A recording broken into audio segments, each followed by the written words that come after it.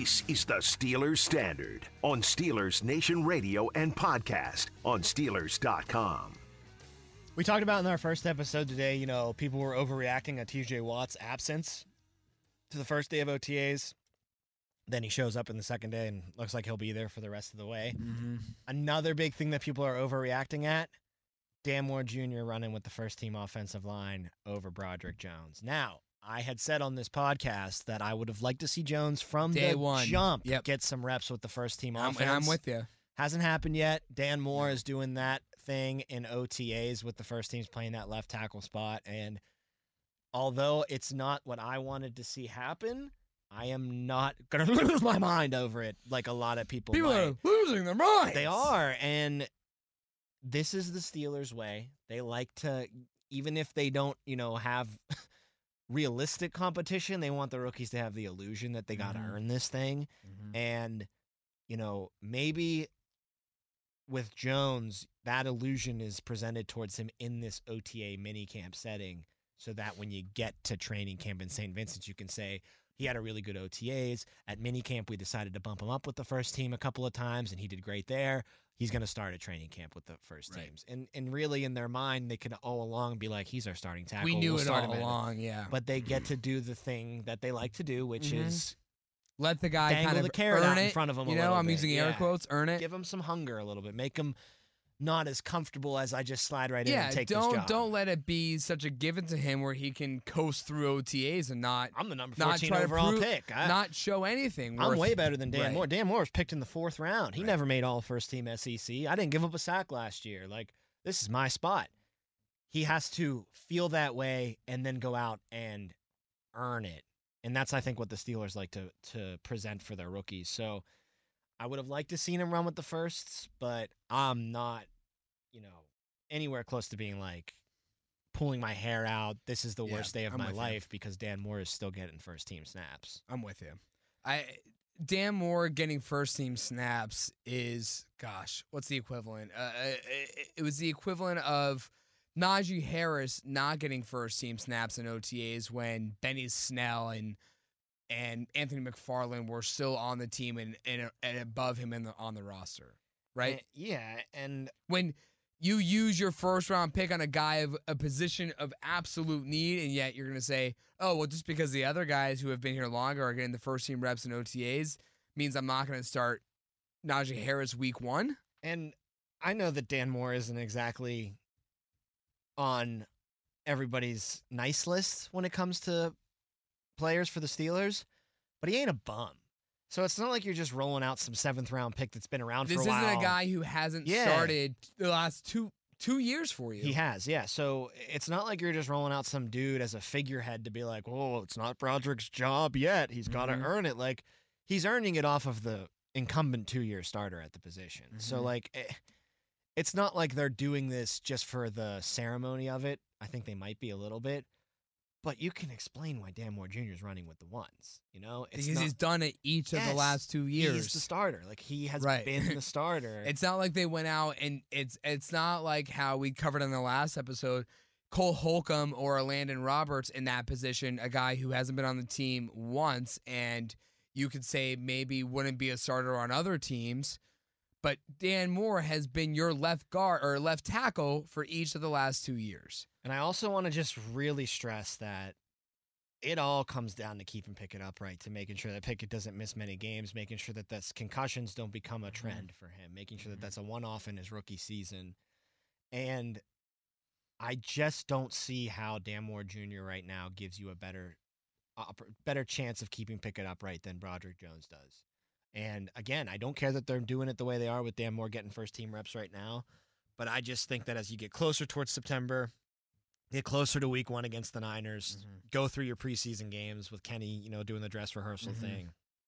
There's just no way, unless he is way behind the 8 ball, worse than you could have ever imagined, that Jones isn't going to be the guy to be the left tackle and give Kenny the best chance to not get sacked. Yeah, We've talked about this hypothetical before. If your life depended on it, who would you rather have guarding Kenny Pickett? I want the on the blind side guy. Yeah, who right. Never gave up a sack. Right. I mean, it's not an indictment on Dan Moore. It's just you went out and you spent a first-round draft pick that you traded up for to get Broderick Let's put it this way. Did Dan Moore get any worse? I don't think he did. I don't think so. I mean, you look at the offensive line, the numbers prove that it got better. Got better, yeah. So I don't think he got worse. I think that he didn't take that amazing step forward, though. So I think the best way to put it is his rookie year exceeded every expectation possible. Yeah, he because was he should not an unfair situation. He should not have been there as a rookie. And then you think, oh, well, if he did that well his rookie year, he takes the leap now.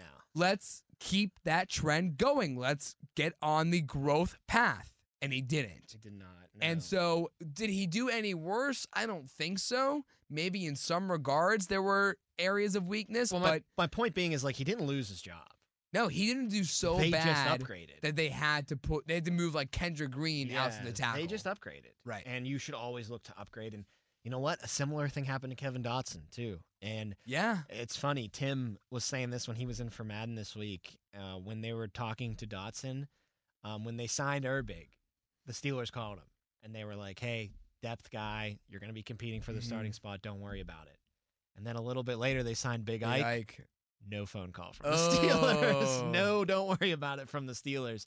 I mean, that's a Pro Bowl caliber guy you just But here's in. the thing, too, is that when the Steelers drafted Kevin Dotson, we were all saying, oh, man, this could be a steal. Yep. This could be the centerfold for... Especially after his rookie season, for the guard, right, being such a mauler for the run game.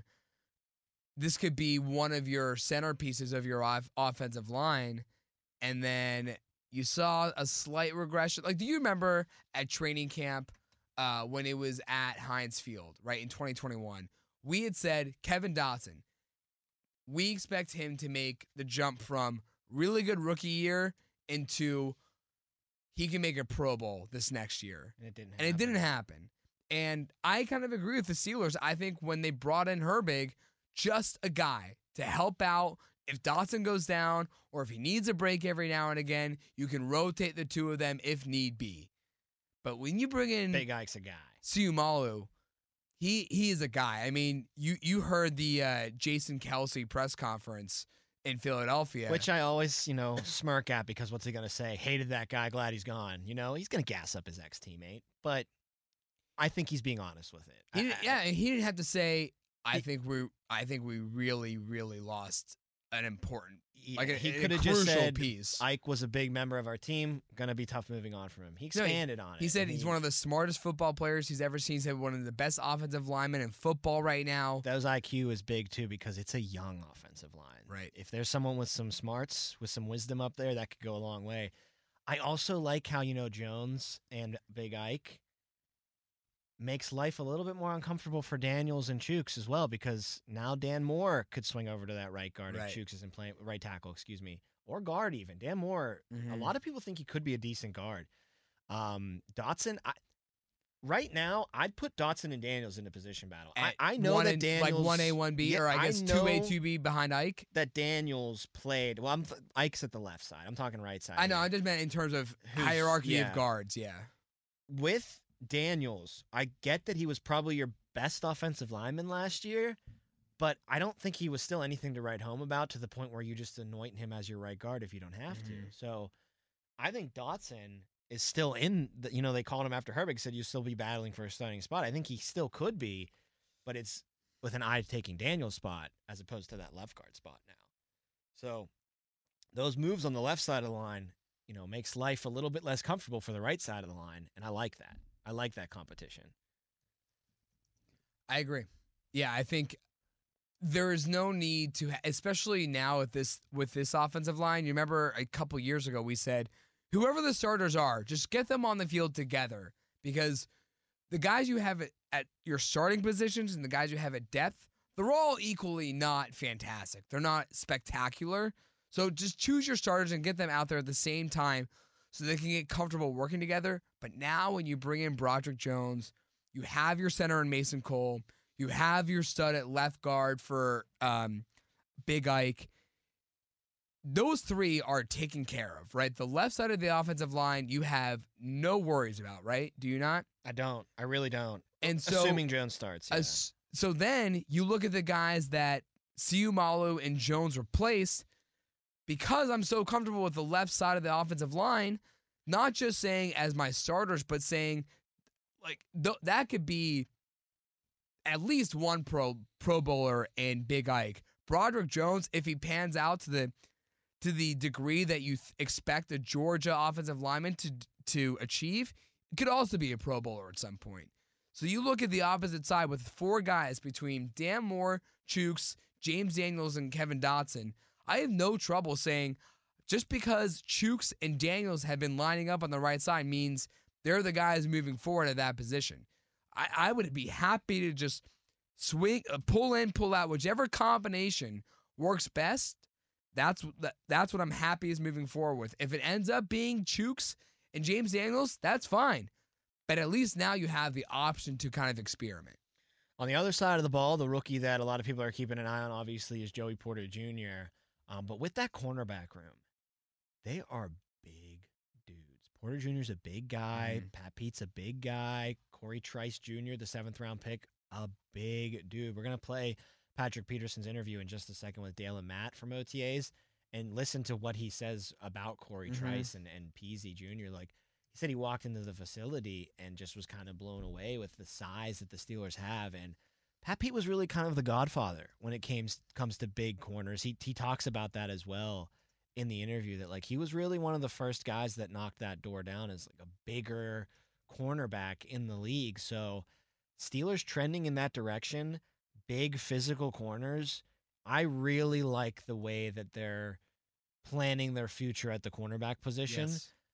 These receivers, man, they are just unicorns now. Yeah, and right. if you don't have the guys that have the size keep and up, speed, then I just think you're screwed. I mean, you need to be able to stop chase at the line of scrimmage every once in a while. You need to be physical enough to make these guys' life a living. Hell, you need to be able to high point balls with Jamar Chases, with A.J. Browns. And I'm not saying you're going to snag it away from them, but get a hand in there and knock it away from them at least. So based on how the league is trending towards wide receiver play, I think the Steelers trending with bigger cornerbacks is a really smart move.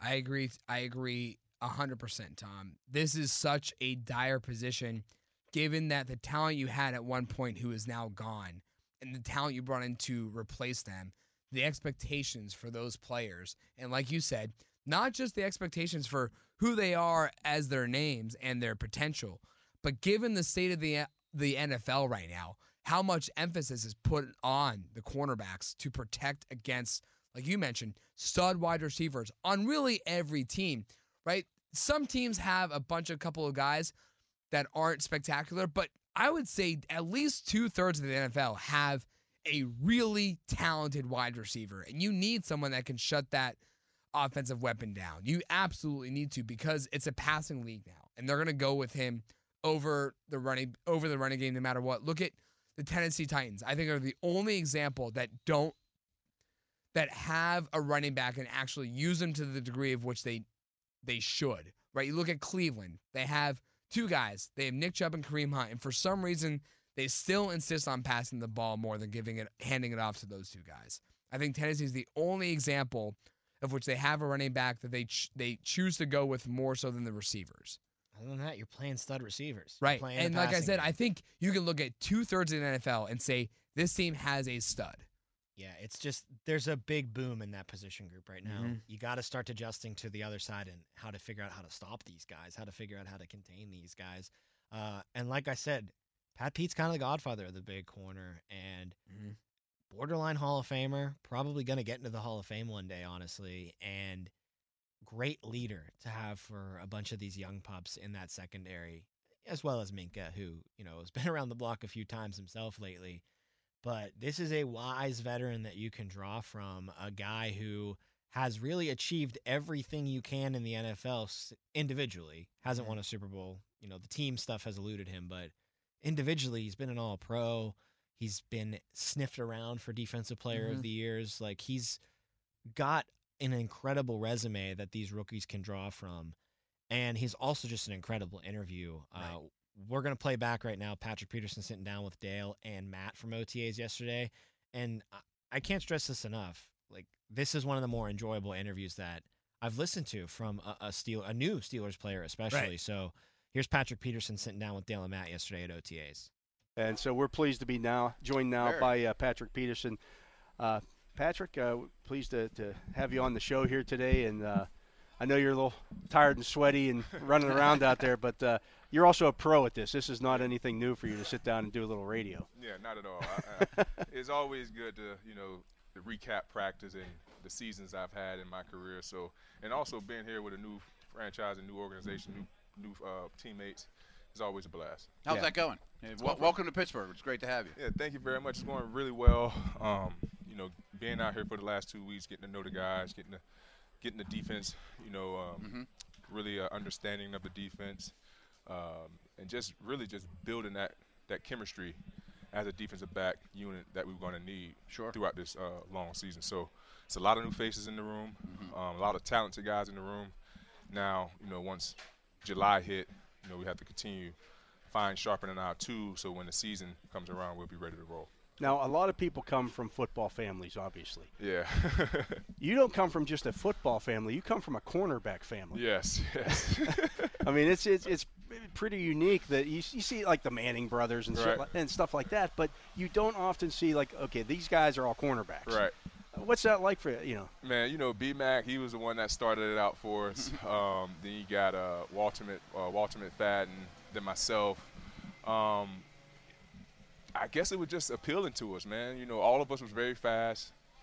We had, a unique skill position on the offensive side of the ball, but you have to depend on so many people on the offensive side. Nobody wanted to be a wide receiver. Yeah, exactly. You got to have a good quarterback. You got to have a good line to protect the quarterback to get the ball down the field. And when I started watching Brian play and the swag that he had, he just started telling me, like, you control your own destiny as a cornerback. If you want to be as good as you want to be, go out there and shut down receivers. As a receiver, if you want to be as good as you want to be, you need a good quarterback. Right. You need a good offensive line. You need a good play caller. You know what I mean? So there's so much that has to go into being a prominent and a dominant offensive player. It's just defense, I believe it just came easier to me. And at the end of the day, I feel like I can control my own fate and also play as long as I wanted to versus taking blows and giving the blow. Right. Okay. Well, I guess that leads me to my next question. You've had a tremendous career. I think it's a Hall of Fame career. But, you're probably not going to be on your own island every snap anymore. Some of the things you did. And I don't want to be. So, like, where do you see yourself? Yeah, you've been there and done that. Yeah. It's not much tread left on the tires, but I'm definitely putting myself and my body in the best position possible so I can continue to be successful as I want to be. We all know the older you get, you lose a step. I understand that, but I'm not losing this. I'm still sharp. I still understand what offenses want to do and try to attack me and our defensive scheme. So I believe that's something that's going to help me stay in this game as long as I can, because my mental side of the game is much sharper than my physical attributes. And your attributes are pretty good physically. Yeah. You're starting from a higher floor than a lot of people. Yeah. So when I talked to Brian a few weeks ago about you, and I said, do you see him maybe pulling a Charles or Rod Woodson here and playing into your late 30s? I mean, do you have that desire to do something like that and maybe make a transition to safety? Well, my goal was always to at least get 14. And my goal was to get 14 at cornerback. And that was always my – why that number?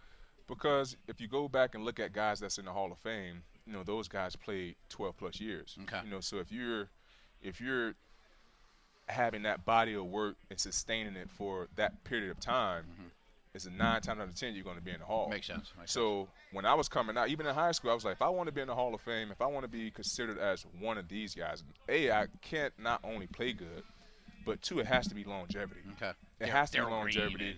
Exactly, because that defines greatness. You just can't be great for a year or 2 here, then fall off the face of the earth, and we don't hear about him no more. And you see that a lot of corner. No a doubt guy about lasts 1 or 2 years, and then And so for me, if I was able to get that 14 and still be able to sustain the success that I did in my early career, I feel you know, I can write myself in the history book. But you know, it's still a long way from now, and I just have to keep praying and leave it in God's hands. Good. We were talking before you came on about your trip to your journey that took you to LSU, and I talked to Brian about that as well. Mm-hmm. And he said you kind of wanted to be like the godfather of. You wanted to start your own kind of tradition there. Trendsetter. That's what And you really wanted to did that say. at LSU. Yeah, and that was my goal going there as well. You know, I had all the big Power 5 schools coming after me. But what caught my eye, and it's the God honest truth, what caught my eye at LSU is that they never had a Jim Thorpe winner. Every school that I went to USC, Florida State, Florida, And they're Miami, probably selling you on that as well. exactly. Hey, come here, you Hey, can win the this Jim is- Thorpe. Exactly. Yeah. So when I saw that, That I'm could be like, first.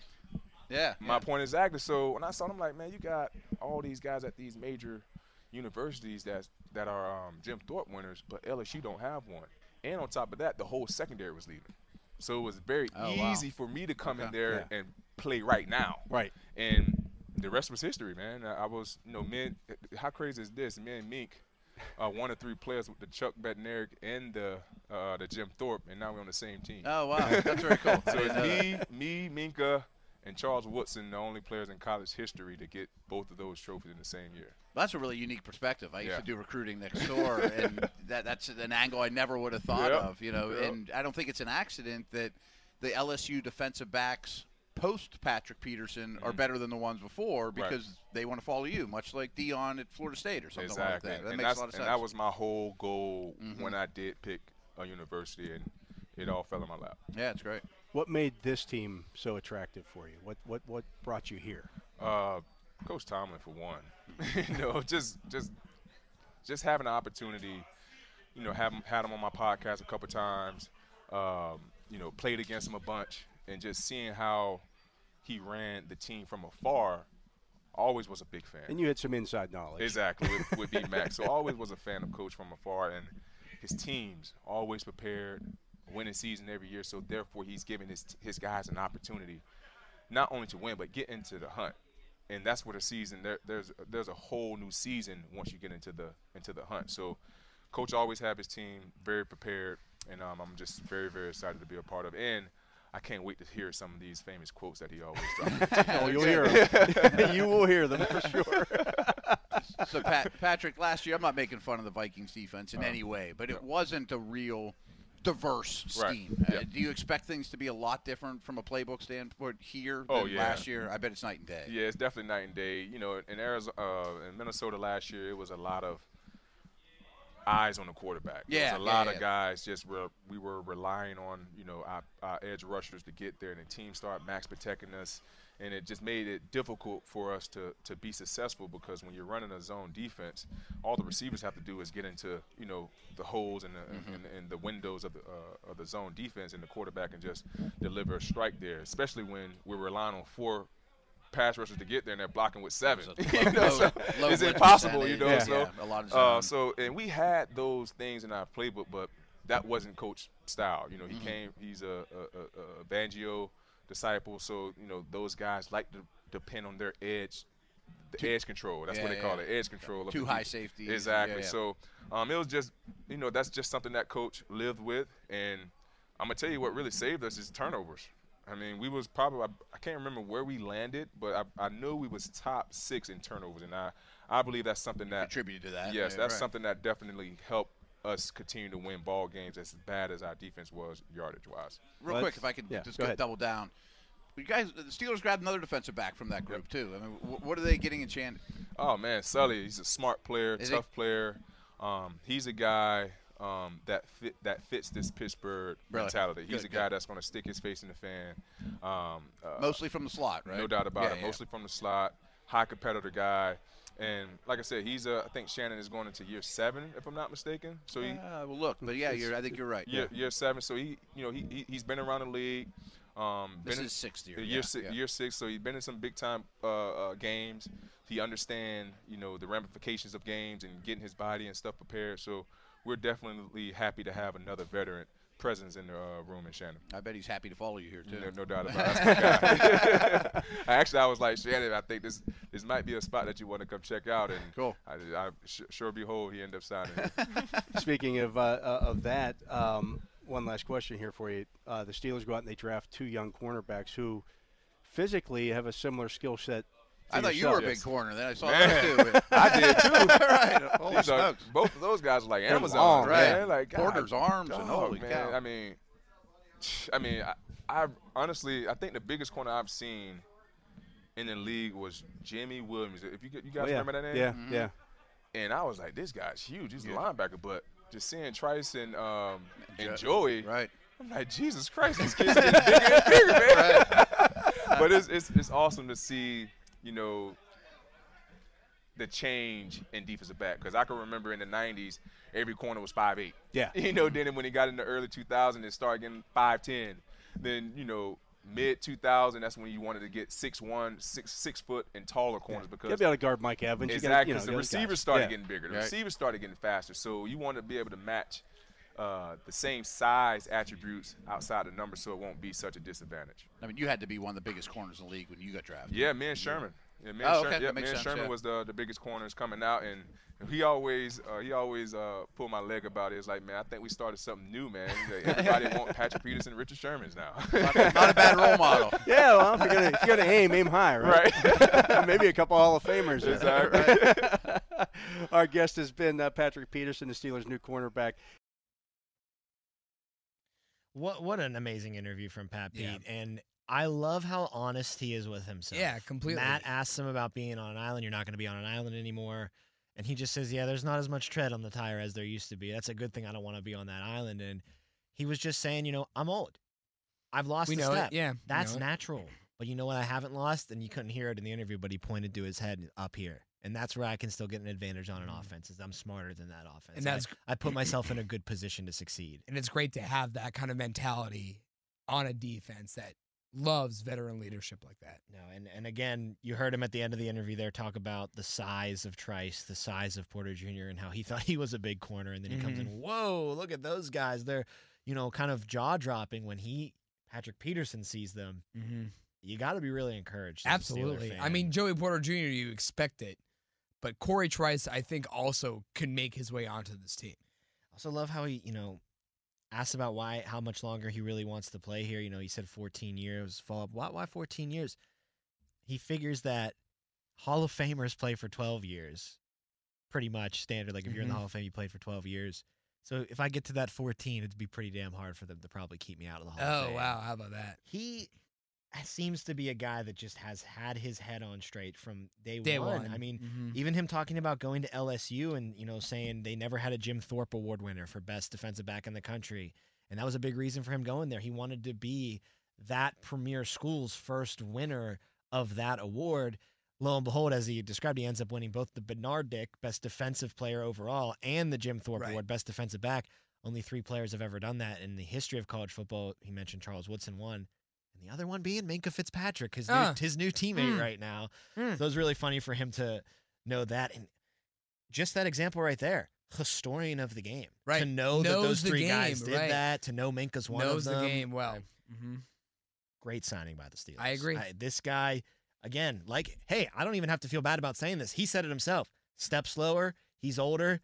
He has probably one of the higher IQs on this team, defensively for sure. Right. And I just think that his mental acumen is still at a point where you can make him useful. Yeah. If you utilize him like the Pat Pete that he is now and not the all-pro that he was in Arizona. Right. Correct.